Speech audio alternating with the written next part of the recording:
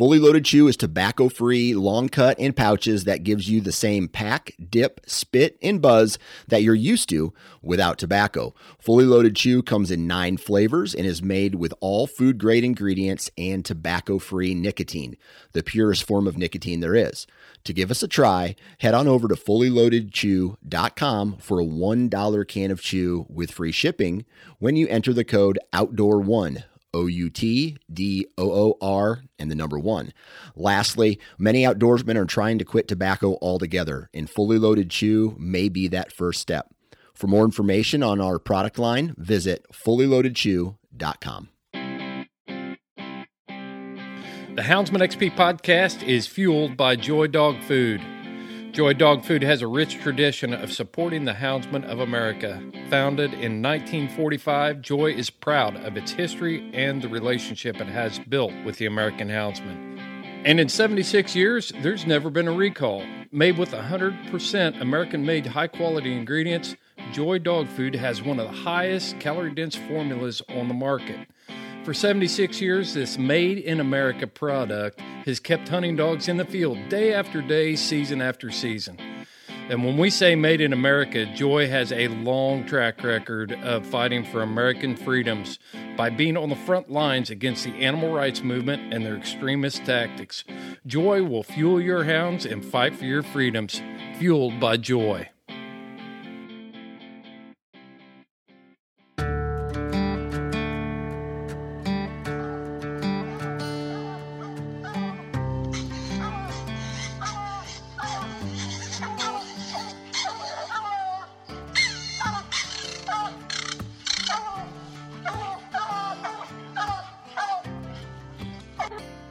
This is the Houndsman XP podcast.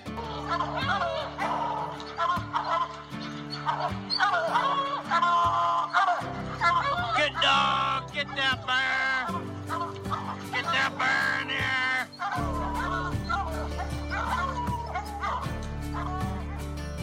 The here. original podcast for the complete Houndsman.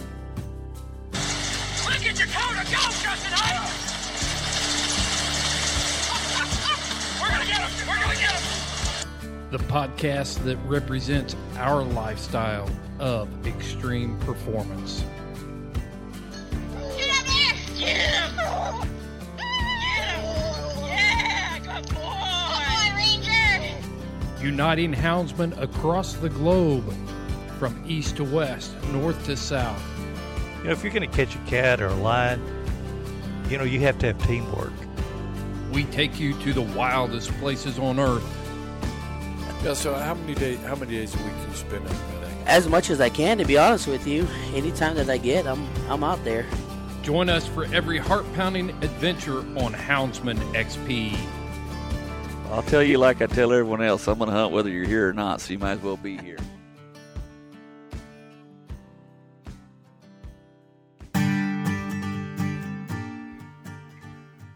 On this week's episode of the Houndsman XP podcast, we bring you part 2 of Don't Shoot My Dog.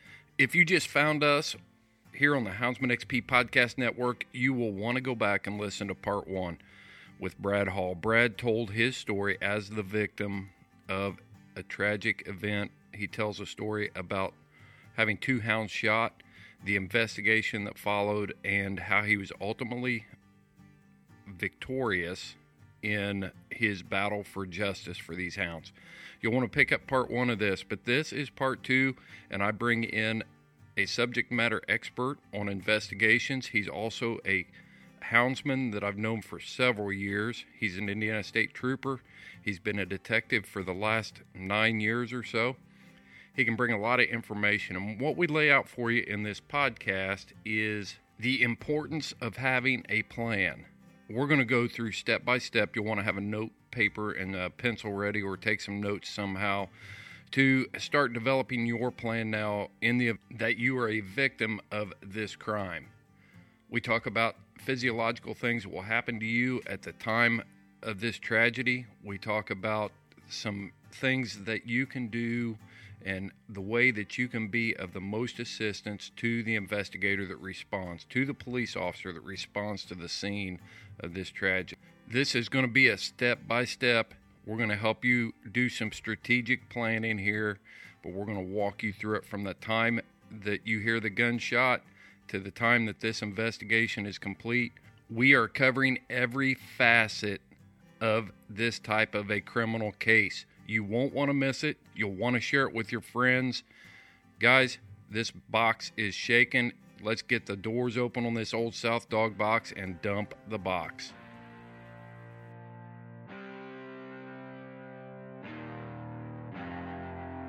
Southern Hound Hunting Magazine is the most comprehensive magazine that represents your lifestyle as a houndsman.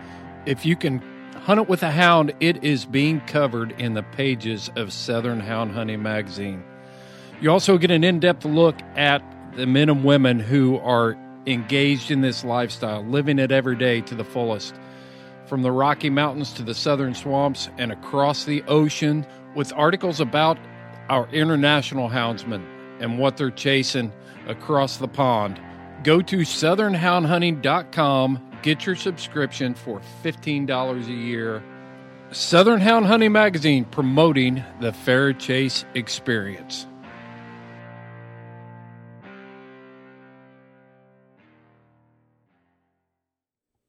So you found that old email? I did. The Don't Shoot My Dog Hunter Action List. Read it. So this is from, when did we come up with this? This is from, I believe, back in like 2009, 2010. Wow. So read that 11, thing. 12 This will be years funny. ago. First and foremost, stay calm. Oh yeah. Have permission where you're hunting. That's always a good bet. And keep emergency contact numbers listed here. So we had the local sheriff's department, state police post, and your local ICO. Mm-hmm. Keep a camera that is dedicated to this incident in your vehicle. The small disposable cameras are ideal. Wow. I think we all carry those around in our pocket now. Keep a notepad in your vehicle and something to write with. Take note of the time, location, shooter's name, address, demeanor, or a very good description of the appearance, clothing, and type of firearm. That's still applicable. What if the firearm's pointed at you? You think most people would be able to tell you what? I'd probably have a little harder time then at that point. How many things are on that action list? About 10, 12. Let's save some of them. Okay. All right, so I am privileged enough to sit down with my old friend Brent Miller. And how long have you been a trooper? Going on 15 years now. No way. Yeah. I remember the first time I met you. We were at Cross Plains. We were at Bear Creek. And you were actually in recruit training at that time. Your head was all peeled. Skinned down. Yep. And I was like, dang. How old is he? Is he like 15 years old? Who's this skinny little kid? Yeah, is state police taking 15-year-olds now, or what's going on there? Right. Just because, they kind of strip you of all your dignity and everything. But, yeah. A little bit. When I first came on, a guy walked up to me. A guy had been there for 30 years at that point, so they keep making them shorter and younger. And I was both. Yeah. Did you ever have the guy that you pulled over when you were a new trooper that looked out his window and said, "Does your dad know you've got his car and his uniform today?" Yeah. The first guy actually stopped had been a trooper. Didn't know it at the time. He'd been retired for years and stopped him, and he asked where my training officer was at. He knew as soon as I stopped him that this is a new guy. And he knew this is a guy I can screw with. Yeah, exactly. Yeah. Exactly. Yeah, you always heard the story about, and you never know which stories are true, but the young trooper on I-465 that pulls over the old retired state police detective, and he drags him back to the post and drags him into the post by the ear. Right. It's like, hey, somebody needs to teach this kid a few things. Right. But yeah. But anyway, Brent, we coon hunted together for years, and sure. You handled big country one year in a world hunt. I did. Yep. And I was handling Jazz. We both got beat. We did. Yep. And then you were on the Hoosier Tree Dog Alliance Board of Directors and an officer for a number of years. Probably 5, 6, 7 years, somewhere in there. Yeah. Yep. And but Hey, the reason I wanted to have you on is we're doing this 3-part series, and this is the second part of it. But the goal for this episode is to talk to people that might find themselves in this bad situation. Sure. And your role now is with the state police is you're a detective. Correct. Yeah. So you know a couple things about investigations. I've done a few. Yeah. And we're going to talk about, I want to talk about what people should expect from an investigation, how they can be prepared for it, understand the process. You know, I think we were talking before we hit the record button. People are so used to crimes being solved and prosecuted and catching the bad guys and everything within an hour of a TV show. Sure. You know, The CSI effect. yeah, CSI, and when this happens, they're going to send out this whole dedicated unit, and they're going to have all kinds of cool gadgets and stuff to do all this work, and it's a lot cooler than it used to be, but Sure.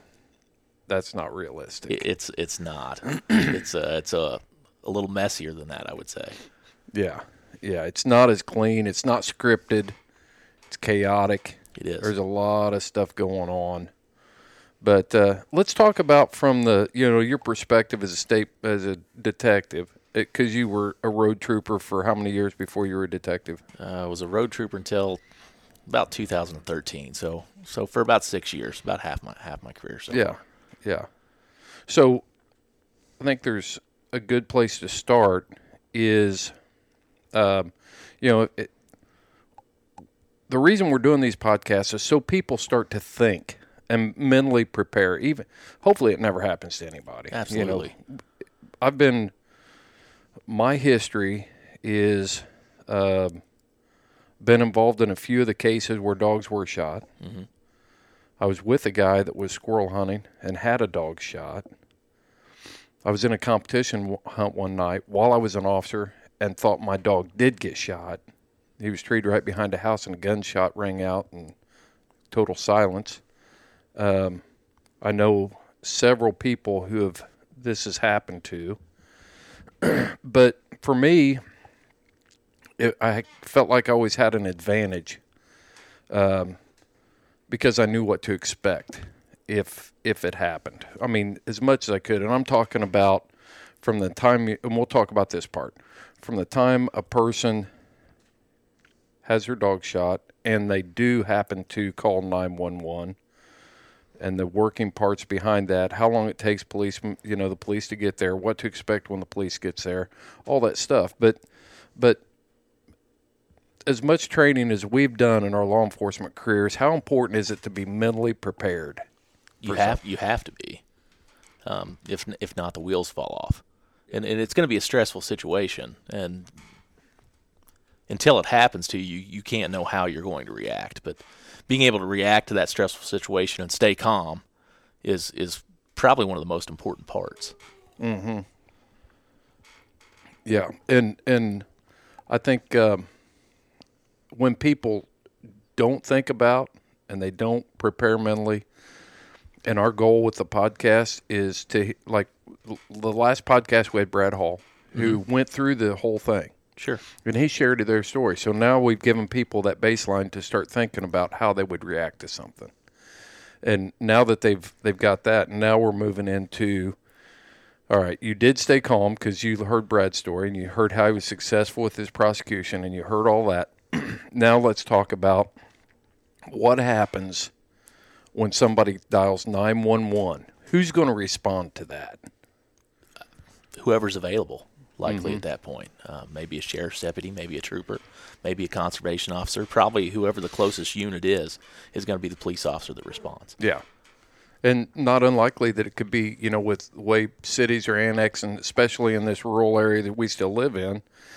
I mean, Ripley County, I'd go to a call in Ripley County, a 911 call, and you may have the For Sales town marshal respond to that because he was the one that was closest and he may be in the county. Sure. When you're talking about an emergency with firearms involved, it's likely going to be whoever's closest at that point, and a deputy may be plumb on the other side of the county. And if you've got a city or town marshal closer, they're probably going to be the one that comes to that call. Mm-hmm. And a lot of times, I think we think that when you call 911 that the police officer gets beamed down from this magic spaceship and they ought to be there within 30 to 40 seconds or 3 minutes seems like an eternity. 15 minutes becomes unreasonable, and half an hour is unacceptable, at times. But we're talking to people that are in Idaho and places where it takes you half an hour to get down your driveway sometimes, but Sure. Normally not in the eastern part. But so when the police officer shows up on the scene, what is something that the victim should be conscious of, that they should be thinking about?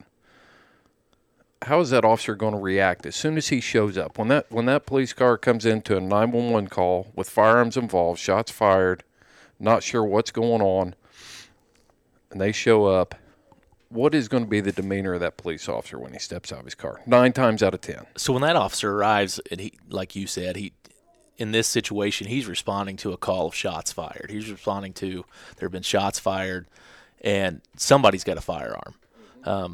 If it's seasoned, or even if it's not, if whoever's got the dog may also be carrying, this guy doesn't know what he's getting into. So he is going to first take control of that situation. 9 times out of 10, he is going to find out who people are, but he's also going to make himself safe, and that's by, if somebody has a firearm, he may ask to take it from him, he may put it up. Simply, those folks may be placed in handcuffs or something like that, just to make the situation safe, because this officer's showing up to something that he doesn't know what he's dealing with. We've got shots fired. He's probably got limited information. He's going to make that situation safe first and foremost. Yeah, you've got – how many times have you gone to a 911 call and you get there and it's nothing? I mean, the people that called were actually the ones that needed to go to jail. That happens more often than one would think. Yeah, and they're the ones that are calling 911, and bang, all of a sudden you figure out that you called 911, but you're the one that needs to go to jail here. So, right, that happens. But I think a lot of time I know this. When I would show up to scenes, 911 calls, the first priority is not to be your friend. I'm not there to make friends with you. Sure. Okay. When I first get out of that car, and I think I can safely say that as law enforcement professionals, we look at the guys that are there just to be people's friends, that they're a safety hazard for everybody involved. Very well could be, yeah. Very well could be. I mean, there's certain police officers that can show up and take control of the scene and just make you feel real comfortable and everything. But we're talking about the guys that are responding to this a lot of times are the guys that are newer on the job because they're working a night shift. Sure. They're not detectives. They're not supervisors, so they're new. And the last 911 call that they went to with firearms was a domestic dispute, and they had to roll in there hot. And so they show up, and at that time, they don't know who the good guys are, who the bad guys are, who's lying, who's telling the truth, who is the real victim here. It's just chaotic. So chaos is a very good word to describe showing up at a scene like this. Yeah, because you've got emotions involved. You've got a hunter who's had his hound shot. Mm-hmm. So rightfully so, he's going to be emotional. I'm not talking about he could be, and those emotions could be anything from emotionally distressed as far as, crying and wailing and stuff like that to, on the verge of violence. Right.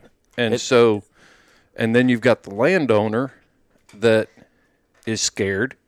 They don't know what was going on.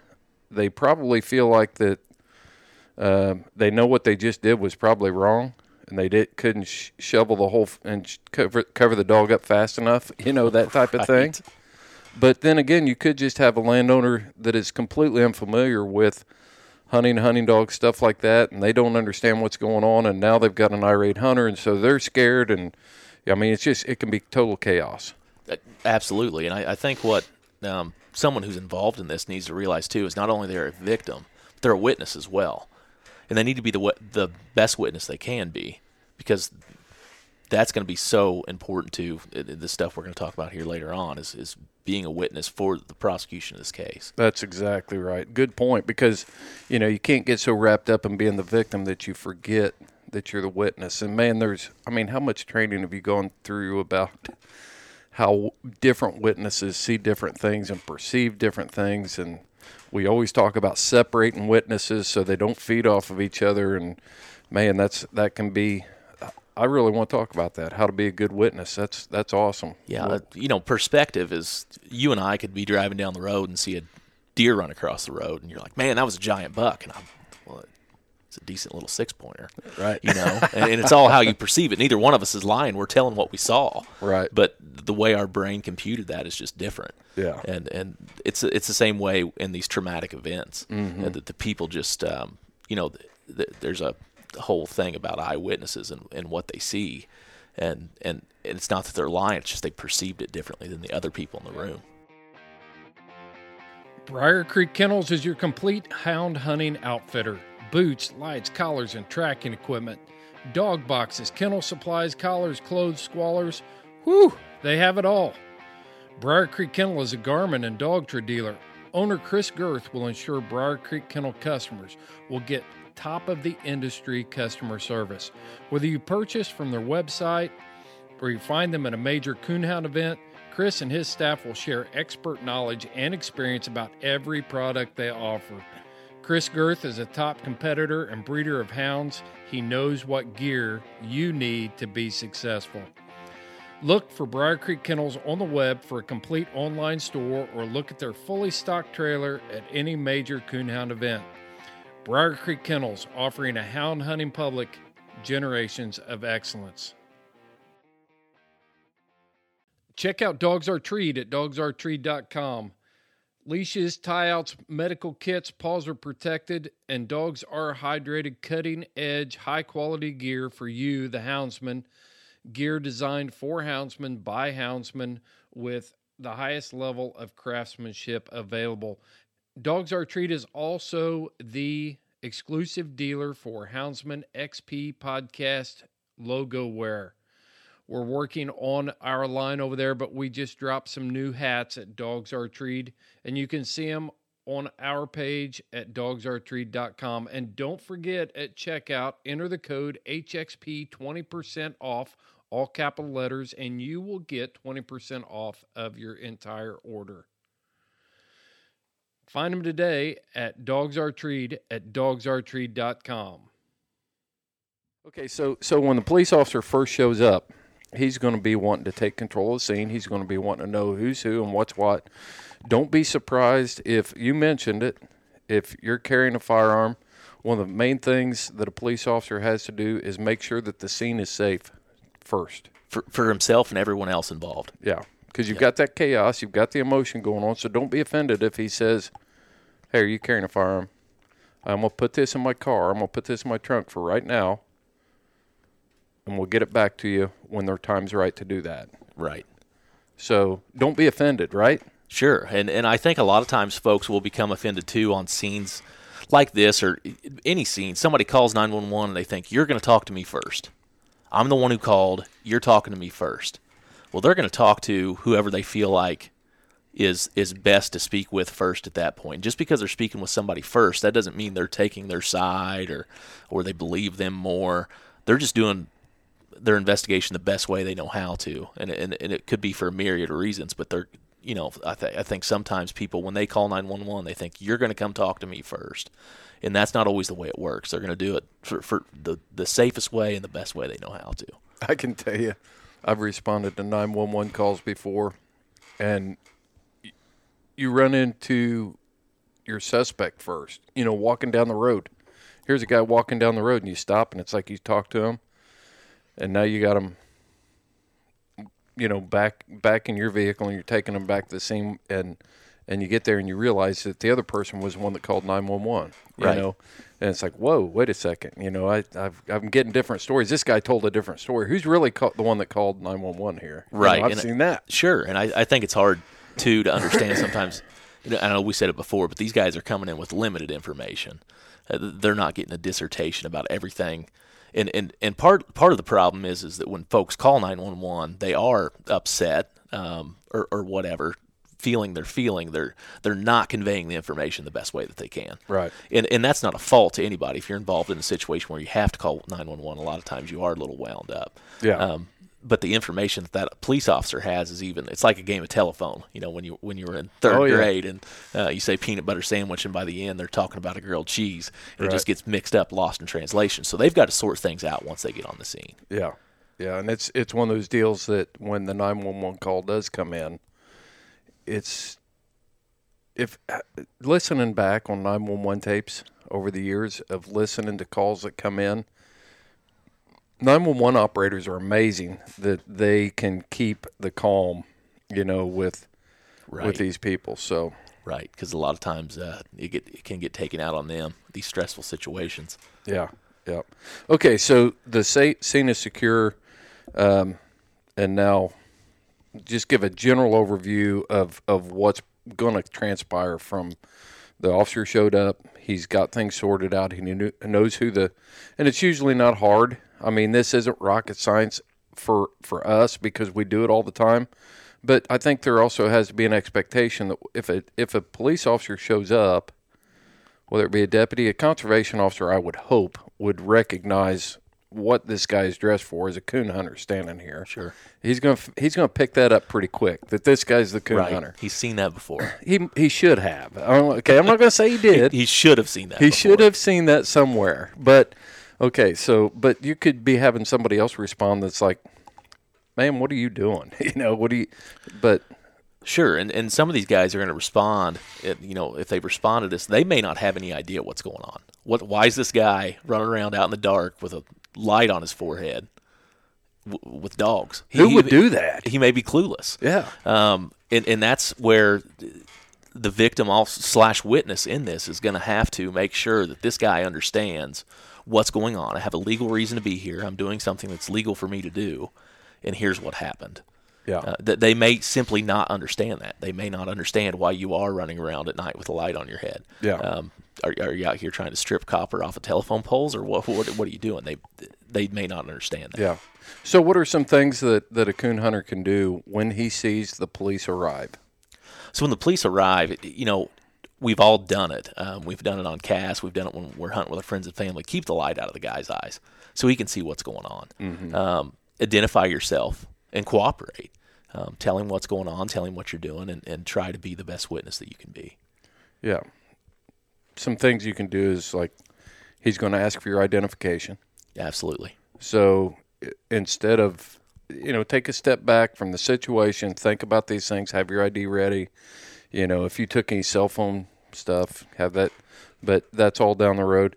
One thing that you can do that's going to put the officer at ease very quickly is say, hey, I am hunting. I do have a firearm. Mm-hmm. It's in the top of my dog box right here. Do you want that firearm, or do you want me to leave it there? Sure. 9 times out of 10, my experience is police officers will be like, okay, I know where it's at. Stay away from it. Stay away from it. Don't be getting in the top of your dog box. Don't be reaching in places and making people nervous. But if you're forthcoming and you're like, I do have a firearm, I want you to know that, that's going to put the officer at ease at that point and make you appear to be wanting to be cooperative. And level-headed. I think, and that's tough to ask somebody to do in something like this, is to be level-headed, not be upset. But I think you've got to be thinking about that. I've got to be calm during this so that we can get the result that we want later on. I've got to stay level-headed. I can't, scream and holler and cuss, and that kind of stuff is not going to get you very far. Yeah. It's understandable to be upset, but yeah, I mean, if we pull up to a situation like this and a guy's just calm, cool, and collected and leaning back against the truck and acts like he doesn't have a care in the world, that's not realistic. No, and no one would expect that. Yeah, we don't expect that. That's not what we're saying. People are going to be emotional about it, but at the same time, you've got to be able to be communicative and be reasonable about a few things here. Correct. So, all right. So let's get into how this case is going to progress from an investigative aspect. Okay. how's that going to roll? So, typically what they should do is speak with all parties involved. That's going to be the hunter, anybody that may have been with them, and then also, typically the investigations I've heard of, it's going to be behind a house, it's going to be behind a barn. There's going to be a residence there, so they're probably going to speak with the shooter if they can identify them, as well as any other witnesses there at the house or there at the property where this happened. I guess there's other situations that could happen where, we hear about dogs running by a deer stand or something like that. They should talk to everybody involved with it. And then the kind of the second part is they need to gather evidence. And there's evidence that the hunter's going to have that these guys may not know about. GPS on phones, GPS on your tracking collar, those kind of things. Those can be very important in a situation like this that police officer's probably not going to know that you even have. Mm-hmm. So it's important to have those things and be able to provide those things and say, hey, I'm going to be able to show you where I turned loose at. Mm-hmm. I'm going to be able to show you where my dog then went. Those are all things that can be very helpful in that evidence gathering phase that most people may not think about, and the police officer's likely not going to think about. Yeah. The police officer won't even know that you've got it. As a matter of fact, we used to train, well, you were involved with us several times training conservation officer recruits where we would tell them these hunters are carrying tracking equipment, and you need to, that's evidence at that point. Right. It's very valuable when you've got a shooter that says, yeah, the dog was in my yard and he was chasing my cat and chasing my chickens, and you pull out a Garmin and you show that the dog was 250 yards away from the house and never went in the yard. Sure. That's a key piece of evidence. It's a huge piece yes. that the most people may not think of. And being able to provide that to law enforcement so that they can use that in their investigation is important. A lot of times, with it being evidence, it needs to be able to be presented in court. You might lose your Garmin.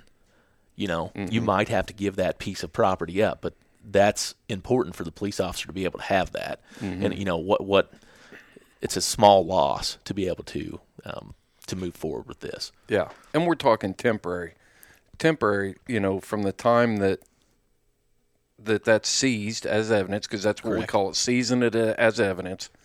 Long enough to be taken in and do a forensics dump on it, look at the information, do a printout on it, print some maps.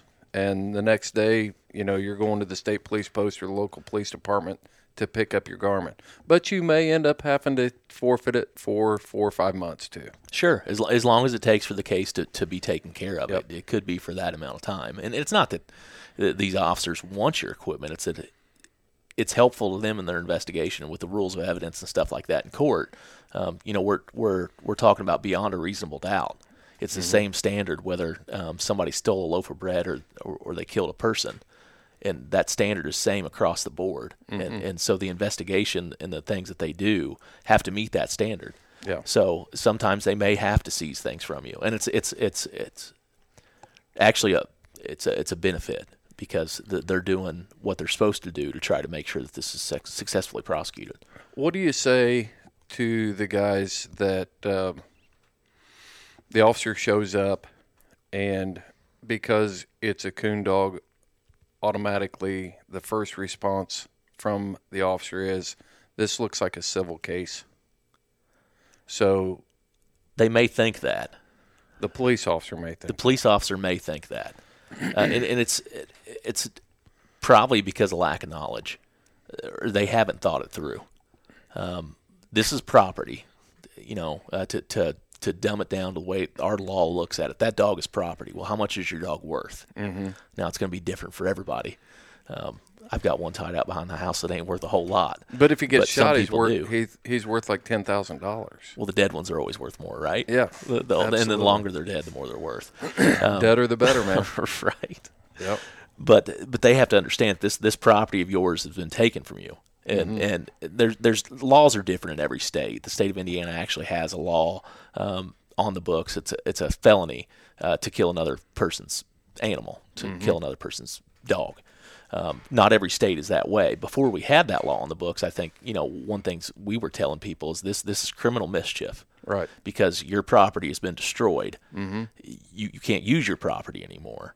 And then for however the dollar amount that dog was worth, well, then you're starting looking at higher and higher misdemeanors, all felonies that way. So restitution. Sure. All sorts of things there. Right. And that's what, a lot of times you have to make sure that the police officer understands that. Now, how can a guy that is standing on the side of the road and the officer shows up, and this is just a common stereotype of policemen, that they're lazy and they don't want to take time to do their job, and police need to do their job, and blah, blah, blah. But the police officer is there and he's looking at you and he's saying, this is a civil case. What should that person do at that point? Every state's got laws on the books that protects property. Sure. So it's not a civil case. It's not. And knowing that before is going to be a big help. When you can say, no, listen, I've lost property and my dog is worth X amount of dollars, I think you're looking at whatever that statute might be. Mm-hmm. In Indiana, it's criminal mischief or shooting a vertebrate animal. Right.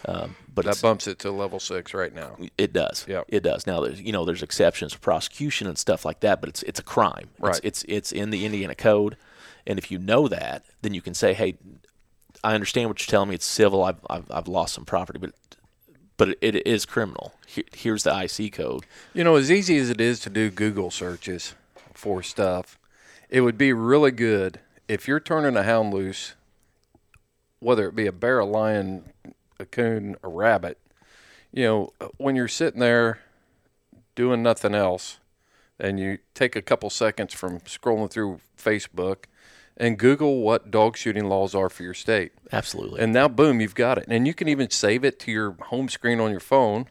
I'm not saying that but at least be aware, read it yourself so that you're mentally prepared if this should happen, so you can direct and you can show it to a police officer and you can look at him and say, look, I've got this saved on my phone and it's a crime.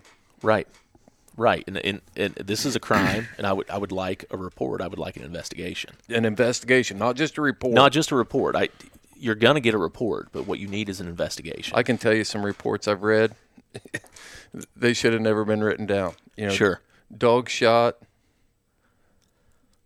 10-8. Back in service, I've seen some that would make you cringe. Yeah. Where were we on that? As far as that's part of being prepared, the criminal side of it, the investigation, we've talked about that briefly. What can people expect in this investigation, Brandon? Are we going to see the CSI truck roll in? You're likely not. They're going to do their investigation, which is going to involve speaking with witnesses, also collecting some evidence. That part you can help with. Here's things that I have, digital information that I have that can be helpful to your investigation. I don't think, and I think a lot of times people think that if the police show up, somebody's going to jail. Mm-hmm. And that's not always the way it works. Sometimes these investigations, like we said before, it's not a 1-hour CSI. Sometimes these investigations take some time. It's not a bad thing if someone doesn't get arrested right away. What they're doing is they're gathering evidence, they're documenting reports. A lot of times in some states, the state of Indiana, they've got to submit it to the prosecutor's office first. Mm-hmm. Kentucky takes a lot of things to grand jury. It depends on where you live, on how things are going to go. But don't be surprised if somebody doesn't get arrested right away. But at that point, you're still a victim and you're still a witness. Contacting them the next day, the day after, and saying, hey, where are we at with this? What do we need? Once the police officer is done with his investigation, he's going to likely forward that somewhere to the prosecutor's office so that they can review it. And, and checking in with them and seeing where are we at with this? What else do we need? How can I help? That's the best way to do that. Yeah. And what kind of time frames would we be looking at that? Because I know Brad, in his episode, he talked about the guy that shot his dog. The arrest warrants weren't actually issued until, I think it was a month afterwards when the investigation was. That's fairly common. Typically what we see is anywhere from a from the start of an investigation until an investigation is done, warrants are issued, and the case is taken care of, you're talking a year and a half. Mm-hmm. And then with that's with prosecution. That's with prosecution, yeah. And then with the but the length of the investigation. The investigation, I think a month is fairly typical. Mm-hmm. By the time they get everything put together, get it forwarded off, and it's had a chance to be reviewed. One thing I would say about it is this may be the most traumatic thing happening in your life at this time. Sure. If you're the person that's experiencing this. Absolutely could be the most traumatic thing, the biggest deal. It's the biggest deal that you're dealing with. You know, the biggest thing you're dealing with at this point in your life. Right. But I think we also have to be realistic here, and I'm not trying to dismiss the severity of this crime, but at the same point, when you look at this, I asked the CSI question, if the van's going to roll in, we're not talking about the scene of a rape or, a child molesting or, those sort of things. So we're still talking about an animal, a hound that was shot. It was a criminal act. So don't expect to see all this. A lot of times it's going to be a uniformed officer that is going to do this investigation from beginning to end. And there are certain expectations that we need to have, because I truly believe that law enforcement, if we want to be treated like professionals, then we need to be professionals. Sure. And do our jobs to the best that we can do. And it's easy, when I retired, I was a supervisor, and that's what I always told the guys. We're going to strive for excellence every day. And if this is the case you're working, I want you to work it. I want you to work this case. But at the same time, we have to be realistic on this thing that things take time. And we can't have the expectation that the SWAT team's going to drop out of that black helicopters and take this guy down at the scene. It's not going to happen. And what people have to keep in mind, too, is that's probably not the only investigation that guy's working at the time. Right. He may have, especially with a situation like this, you're more than likely, you're talking about at nighttime, right? Mm-hmm. If we're coon hunting, it's at night. And squirrel hunter's a little bit different story, but if we're coon hunting, it's at night. And my grandma always said nothing good happens after midnight, right? Cops get busy after midnight. Yeah. And they may be handling calls for service, going to domestics, bar fights, things like that. Well, when he's doing that, he can't be sitting there typing about the hound that got shot over on Waterloo. Yeah. He's taken to these other calls. So it may take him some time just to document this. Right. And you have to keep that in mind. Most good cops recognize that if something like this happens, this is the most important thing that's happened to you at that time. Mm-hmm. But they also have to prioritize every other duty that they have. Right. And I think it's as simple. A lot of times, folks will kind of want to get ticked off or whatever. It's pretty simple just to pick up the phone when that guy shows up and he does this investigation. Ask him if there's a phone number you can reach him at, and you should ask for that before he leaves. Absolutely, and call and leave him a message.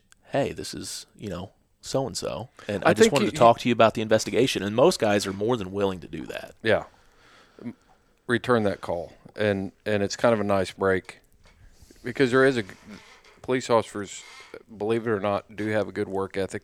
Good ones do. Mm-hmm. They got in this job because they want to serve and enforce the law, and they don't mind hearing from the victims and update. They want to talk about where they're at on your case with you. Sure. But when you're dealing with, every shift starts with a whole new set of problems. It's not like you can, a lot of these rural areas, they're one cop shops.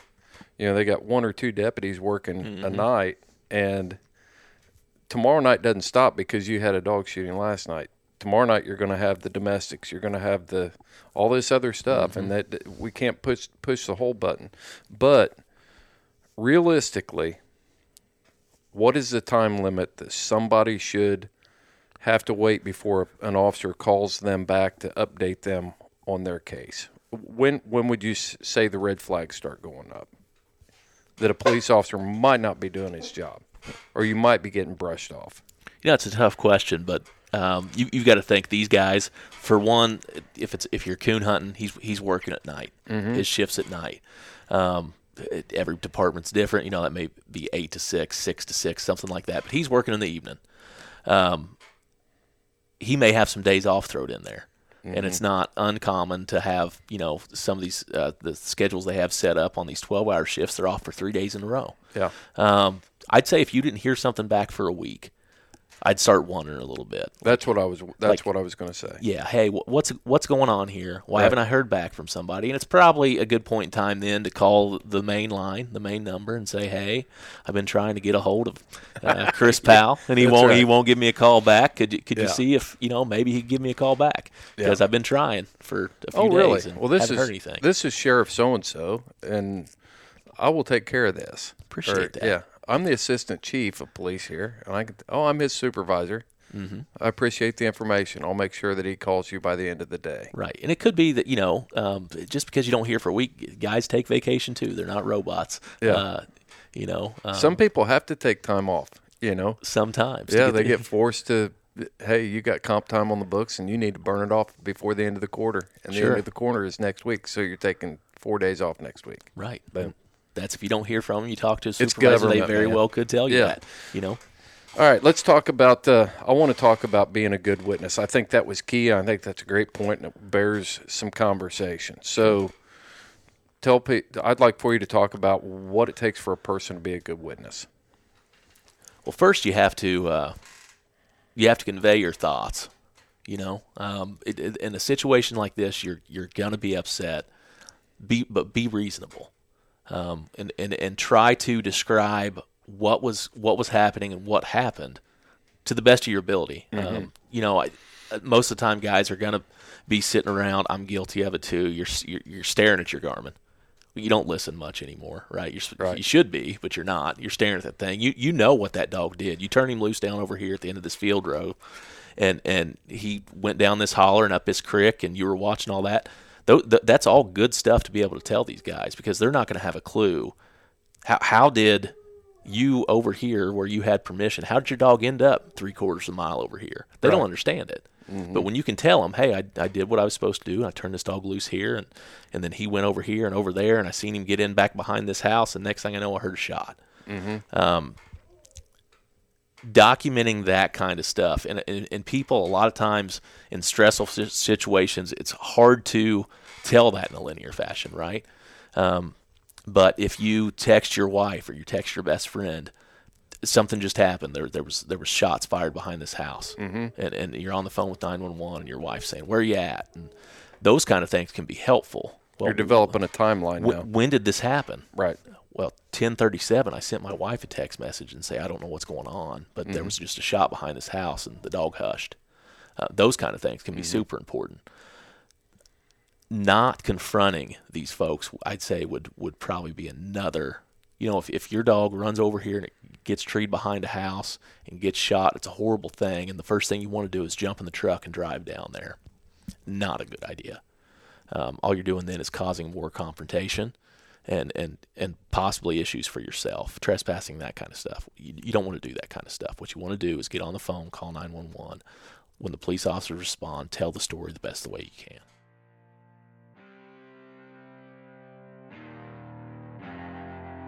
Dakota 283 offers you unparalleled protection for your hounds. We're talking about military-grade kennel crates. I got one of these 2-door kennel crates here at the house. It is super heavy duty. It's got slap latches on it that are stainless steel. Easily fits in the back of an SUV, or if you're traveling with a camper shell, it's a great way to keep your dog protected while you are traveling. You just got to check out their Dash series. This is a watering system, and I've used a lot of these portable waterers over the years, but this system is all integrated into one unit, and the way it's designed out of high-impact plastic, the water stays in the tank when you're not using it because you can put a plug in it. Check them out. The 3.5 is also compact enough that I can store it behind the seat of my pickup truck while I'm out hunting when it's super cold. I've had exterior tanks before, and as soon as I go to cold climates, then I've got to figure out how I'm going to get water to my hounds. And The Dash takes care of that.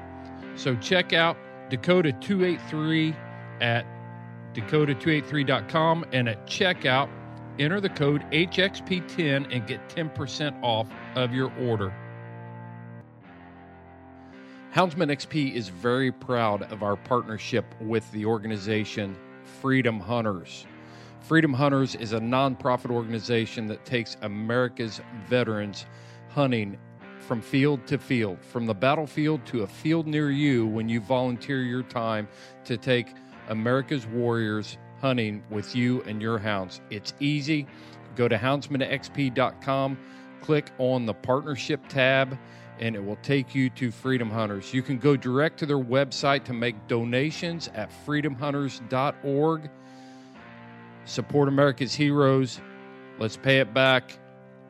Visit Freedom Hunters at freedomhunters.org, or go to houndsmanxp.com and you can find them on our website. From field to field.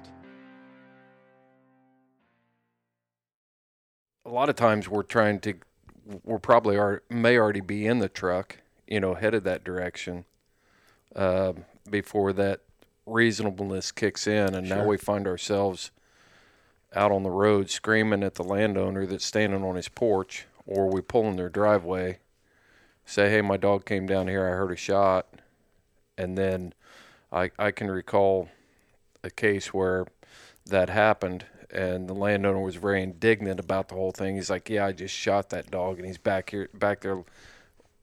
Then it starts getting crazy. Sure. It starts getting wild. And as much as, I have opinions about hillbilly justice and how good society can be with hillbilly justice, Brad did a great job last week telling his story about how he did not resort to that and how his case was successful. Sure. And everybody is a hero on Facebook, Keyboard warriors. Oh, keyboard warriors, and by God, I'd burn his house down, and by God, I'd tie him to a tree, and I'd hang him from it, blah, blah, blah, blah, blah. You see dumb comments like that. And I still say that there's way too much science. People aren't default aggressive like that. It just, That's bad advice that somebody who has never experienced that is trying to give you. It sounds good and it sounds cool on Facebook, but if you really want justice, that is not the answer. It is not. Because you're going to go to jail. Likely. Yes. Yeah. Yeah. One thing I think that and I kind of caution this a little bit because we see it all the time, people using their cell phones to document things. This is a situation where if you end up in that driveway and things are being said, everybody's got a camera in their pocket. Everybody, from 80 years old down to 8, everybody's got one. And documenting those things can be super important in a situation like this. Mm-hmm. Yep, you can do it, but be on point too, because we've seen police officers get in this trick bag where they're the ones being videotaped. You may be being videotaped by the guy's 10-year-old kid. And not even know it. And not even know it, because you've got that tunnel vision. When you get in that stressful situation, you get tunnel vision. Your sensories all shut down, and you're focused on what your problem is at the time. And the whole time, his 10-year-old daughter's over here videotaping you, and you're being unreasonable, and that's all video documentation at that time, and boom, it doesn't go good for you. And I think that's we can say what we said about this "don't shoot my dog, what to do if something happens" thing that we made 10, 12 years ago. But number one, stay calm. You have to. It's a tough situation. It's easier said than done. I can do it sitting here at this table. Let's run through the whole list. I forget where we left off at. Let's just start at the top, and we talked about stay calm. Yep, staying calm, having permission where you're hunting at. That's huge. Emergency contact numbers. And when we say having permission where we're hunting at, you need to be able to document that you turned loose, your hound loose, and your hunt. You began your hunt in a place where, and then things beyond your control took you to this other situation. You had a legal reason to be where you were. Yeah, and that legal action was you were hunting. Yes. I hate to say it, it's something that people say, but it's true. Dogs can't trespass. Exactly. A dog is not a human being. It doesn't know where it's going. I think sometimes people use that as an excuse. So I kind of don't like that as much. But a dog can't trespass. So your dog crossing that property line, he didn't have any idea. We see the anti-hunting crowd all the time, and the people that want to stop hound hunting talk about you shouldn't allow your dogs to trespass. A dog cannot trespass. Period. Trespassing is a crime for people, not animals. Yeah, I think in Indiana code it says a person who. Yeah. Which most statutes in Indiana start with a person who. Right. And that's not a dog. Yeah. Your emergency contact numbers. 911 is your best route. Calling 911, that's going to get you the closest officer there the quickest that they can. A situation like this can be volatile. You need a guy there, and you need him fast. Yep. We talked about a disposable camera dedicated to this incident. We've got a cell phone. We've got a cell phone, and I don't think having a disposable camera. Can you find them anymore? I don't even think so. You probably they were all can't. 35 millimeter. Yeah, and you can't even find 30. I don't even know where you can get it developed. I don't either. Walmart maybe. Yeah, that's obsolete. A notepad in your vehicle or something to write with, and taking note of the time, location, shooter's name. I think a lot of that anymore. I know I do it.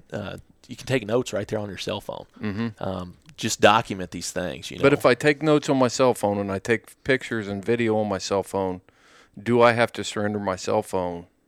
You might have to. Okay. So keep a notepad.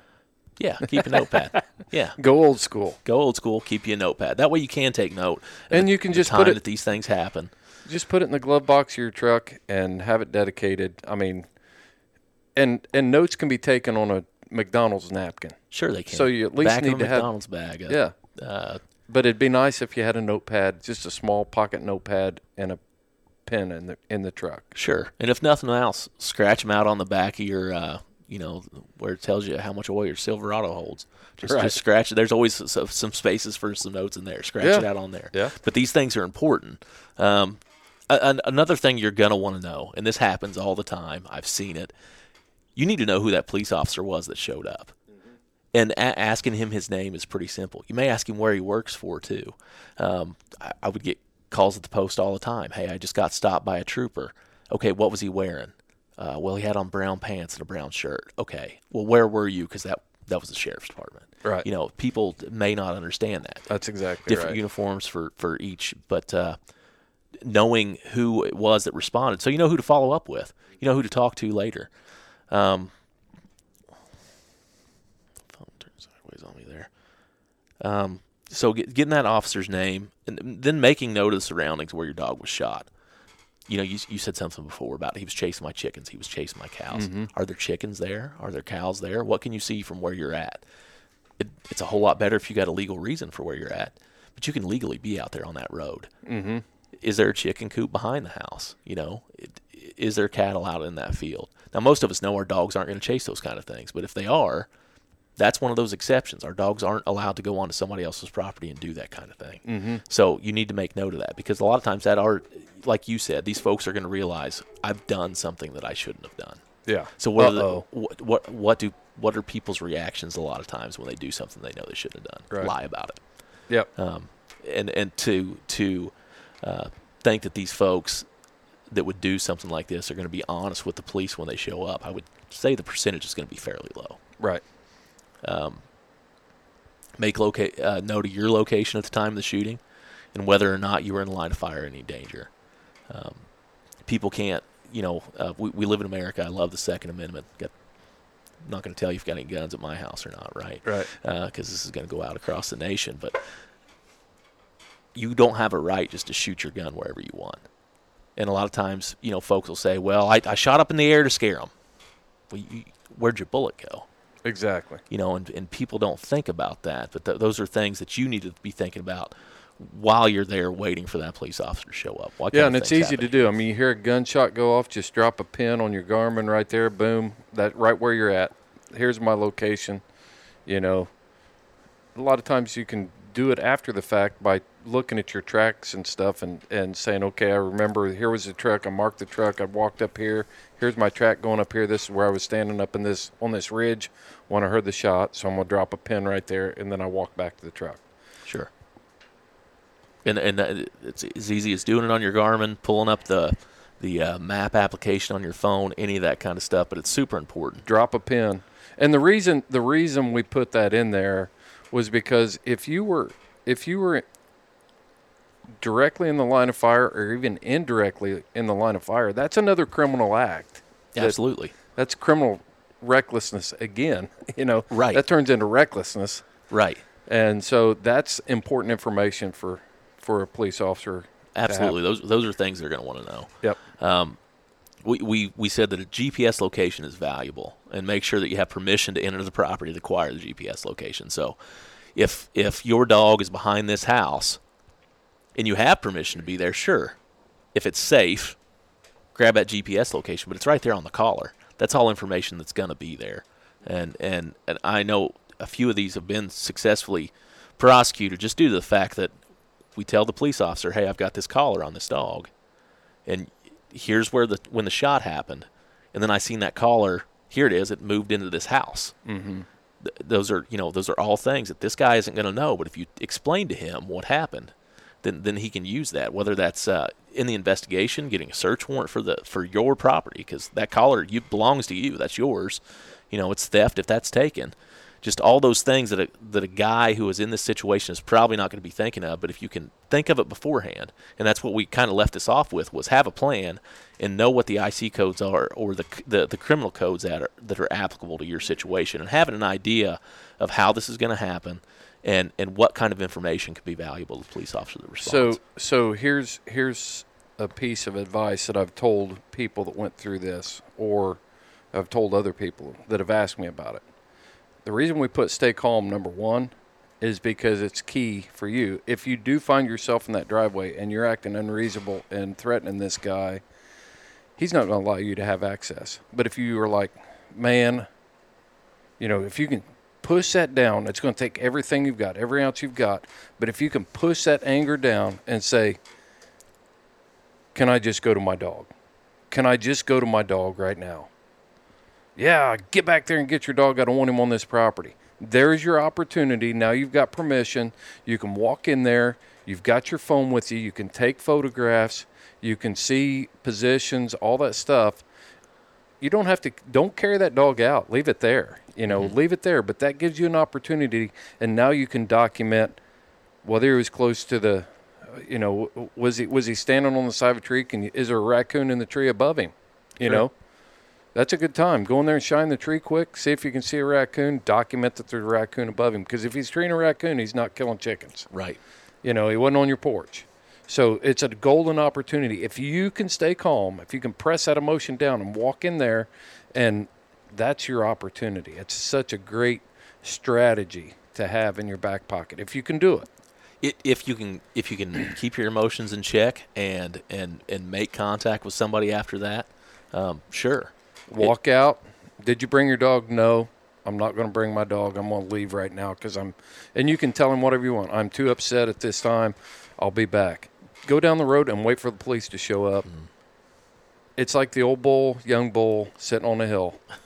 Right. The old bull, the young bull says, Dad, let's run down there and breed one of those cows. And the old bull says, no, son, let's walk down and breed them all. Right. Right. And that's the old bull is backing out of the situation and thinking, okay, now I'm going to bring the police back. I've got more information. I can tell them where it's at. We can go in there. I didn't mean to sidetrack us there. I just thought that was everything on our little list. Okay. Was that plain, simple, to the point. Yep. Was those items right there. Well, what are we missing? What else do we need to tell people? One thing I was thinking about after you gave me a call the other day, and I was thinking about this. Another evidence piece here, likely if one of our dogs gets shot, it's probably deceased. It's not going to make it. yeah, you want to take that thing home, you want to bury it, put a rock over it, or stick the little cross up, or whatever it is you do for your dogs. Think about a necropsy, because and think about, talk to your vet. Is this something that you would be willing to do? If you can, depending on what this dog's shot with, there's other items of evidence. Think, you've watched CSI, you've seen we're going to match the gun to the. Okay, well let's think about that. If your dog is shot and that bullet is still inside the dog, can we collect that? Can we match that up to a firearm that this person has? Because, like I said, at the end of the day, with a criminal prosecution, what you got to think of is beyond a reasonable doubt. Mm-hmm. And how do we get there? That's a tough burden. And we've seen all kinds of stuff in investigations. As far as, I've had people bring an old dilapidated firearm out of the house and say, this is what I committed the crime with, when really it was another handgun or another rifle that was more valuable in there because they wanted to be dishonest and give that up. Sure. So, yeah, and the parts that are real are things like, looking at the angle that the dog was shot at. Mm-hmm. If I'm 50 yards away and I shoot at something, it's going to definitely be a different angle than if I'm standing 2 or 3 feet away looking down on a dog. Right. The angle, the entry wound, and that's all stuff that can be measured and all that sort of stuff. Sure, and I think it's just like with anything else in today's day and age, we're all walking around with cameras that are better than the disposable. They're better than disposable. They're better than the cameras we ran around with and documented things with 10 years ago. I had a Pentax K1000, K1000 35 millimeter camera, and this camera on my phone's a lot better. Yeah, and so taking pictures of all that, documenting that stuff as well as you can, is how you get to where you want to be at the end of the day, I think. Yeah, yeah, and if you can, if you can, make sure that if you're standing there with your dog, you measure the distance from there to the house, from there to the road, from there to, you can measure distance on all those things. It's all possible. Sure, and a lot of that's going to show up on your GPS as well, especially now with the aerial maps and all that, Google Earth. You can measure a lot of that stuff sitting behind your computer at the house if you got GPS pins dropped. Yeah, yeah. Well, I think it all boils down to stay calm. We and just understanding the system. It's not going to be solved in an hour. It may not be. It may be a month before the case is complete, written up, bow on it, approved. Prosecutors got it, files charged. Charges filed, and the whole 9 yards. So. Right, and I know that the majority of the police officers understand that. They understand people's frustrations, because when somebody calls the police, whether it's for this or anything else, it's probably, unless they need a VIN checked on their car, right? Like, it's probably the most important thing that's happened to them. People can get pretty irate about that. They sure can. Yeah. But this is the most important thing they have going on right now. But they've got to understand that that's one guy doing a job, that there's so much else going on, and to dial yourself back just a little bit, be a little bit understanding, and know that this is going to take some time. But, you can have it done well, or you can have it done fast a lot of times. Yeah. And which one do you want? Well, I'll have it done well, please, and thank you. Yeah. And being understandable to that, and sympathetic to, this guy's got a whole bunch of other things going on, and I appreciate that he's spending a little bit of time to help me with my issue. Yeah, appreciate, but you also have to recognize that there's a duty for them to do that. So, being retired, I look back at that and I think that a lot. And yeah, I'm former law enforcement. I always want to explain why police officers do what they do. Sure. But they also have a duty to do that. But the thing that I would tell our listeners is, think about this. We talked about this being the most important thing that's going on in your life right now. Well, during that 12-hour shift, that officer probably encountered 10 to 15 other people that night that had the biggest things going on in their life that they've ever, at the time too. Right. And the next day you're going to meet 10 to 15 more people, and it just keeps rolling and snowballing on itself. And the system can work, and it does work, but we have to have real expectations of how long that's going to take, time frames, but also be willing to hold people accountable, not sit back and take the answer that, well, they said it was going to be a civil case, or, I couldn't get a copy of the report, or what else, or, whatever. Right. They need to make sure that these folks are doing their job. Mm-hmm. They work for you. Yep. If you're a taxpayer, they work for you. Right. And to make sure that they're doing the job that they're supposed to do. I don't think anybody, any officer with assault is going to be upset if you call to get an update on an investigation or want to know where things are at, because that's at the end of the day, that's why they're doing it, and that's to help you.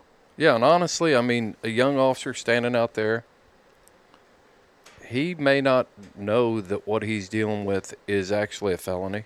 In the state of Indiana, it's a felony. It is. He may not realize that it's even a crime. He may not. He may just be like, man, I've never done this before. Yeah, he probably doesn't have an idea what you're doing.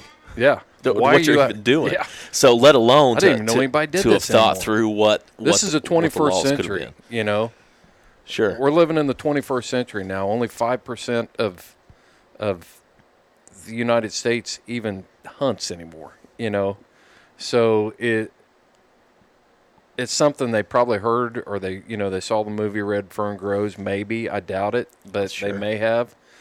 Yeah, around here they read the book in 5th grade, but they don't understand that it's not a guy or a young boy running through the woods whooping at his dogs Right. at 9 o'clock at night. Right. They don't understand all the technology and all the things behind it. Yep. Well, Brent, what else we got to cover before we wrap it up here? I think that's about it. Man, I think that was good information. I think we gave people a lot of stuff to think about, and I can't stress enough of running this through your head and doing a few things to be prepared. Know what your state laws are. Know who you should be calling.